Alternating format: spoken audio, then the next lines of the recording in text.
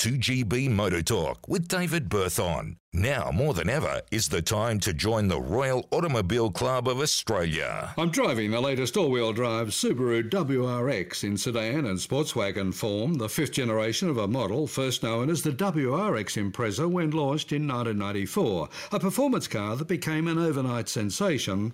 I remember taking a mate for a drive shortly after its launch, and the next day he bought one, an inspiring car with balls and all performance, a little raw around the edges, but a real driver's car. 28 years on, this latest model equally impresses for its more refined and polished performance. The WRX sedan, 75mm longer and 30mm wider, retains its enthusiast-skewed roots with its bold and expressive body elements.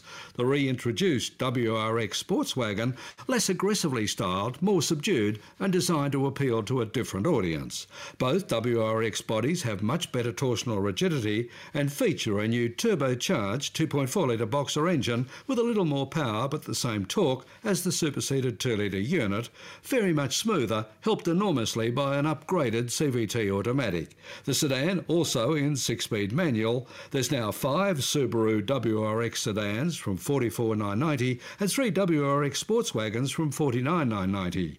Warranty, 5 years unlimited kilometre. Drive details in my next segment. I'm David Berthon.